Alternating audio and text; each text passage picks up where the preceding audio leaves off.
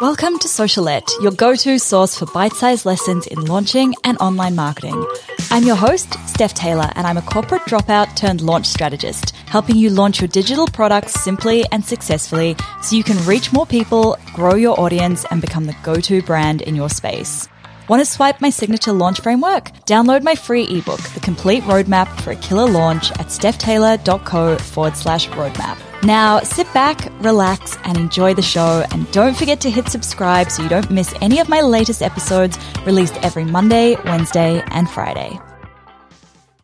Hey, welcome back to Socialette. This is episode 439. Here's why you're leaving money on the table if you're only launching each product once. So maybe you've already launched it and nobody bought that first time round, or maybe a few people bought and it wasn't quite what you were hoping, or maybe even a lot of people bought and you were stoked with it. You've launched it once and now you're moving on to the next product and you're going to create that product and launch that one. That's your plan. This is a big mistake because we're creating a lot of extra work for ourselves by constantly creating new products to launch each time.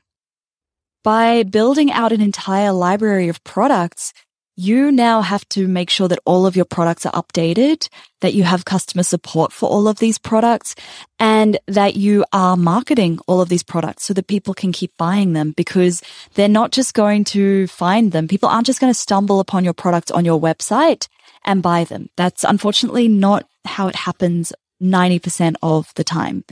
Now, I know one big hesitation that people have is that, well, isn't my audience going to get sick of hearing me talk about the same product? Well, you know what? They actually don't. I'm launching Launch Magic for the third time at the moment, or in a couple of weeks. And I've never heard anybody tell me, stop talking about Launch Magic. So, you know what? Like, you don't have to launch it 5 times a year. That might be a little bit excessive, and maybe then they would get sick of hearing you talk about it. But a couple of times a year would be awesome. And once you've nailed that launch, once you know that each time you launch it, it's bringing in more, and you want to either keep launching it or maybe you want to put it on evergreen, at that point, then you can say, okay, what's the next product that I'm going to create?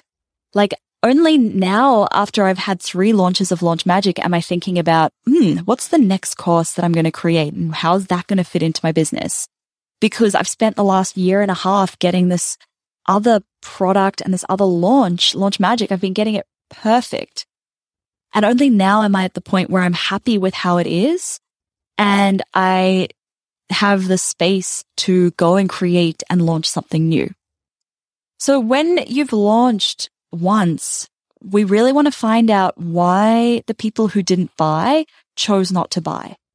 Even if your launch was successful, even if you made a lot more sales than you were counting on making, we still want to find out why the people who didn't buy.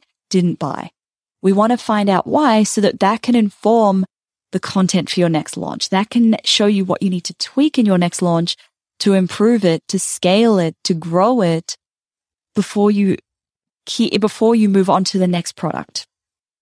So I'm going to leave you with a quick little recap of what happened with my podcast launch plan, which is another course that I have. The first time I launched it, it brought in a total of $3,297. The second time I launched it, I think was about $2,450 something roughly. The third time was, I think, $2,900. I launched it a couple more times, and then only after I'd launched it a couple more times did I put it on evergreen. So that means it was available to buy all the time. And in the first 12 months that was available, it brought in over $750,000 US. So that is the power of launching over and over again.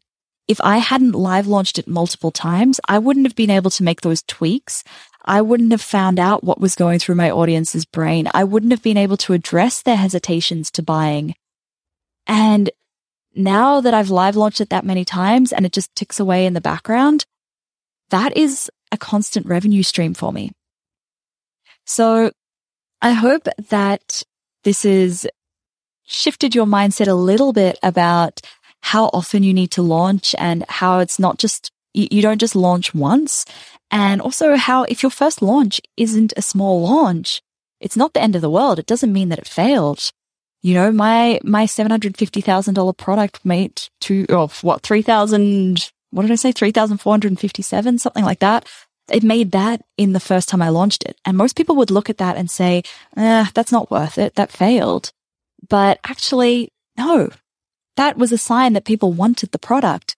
And only by relaunching it did I get it to the stage where I could scale it up. So hopefully that helps a little bit.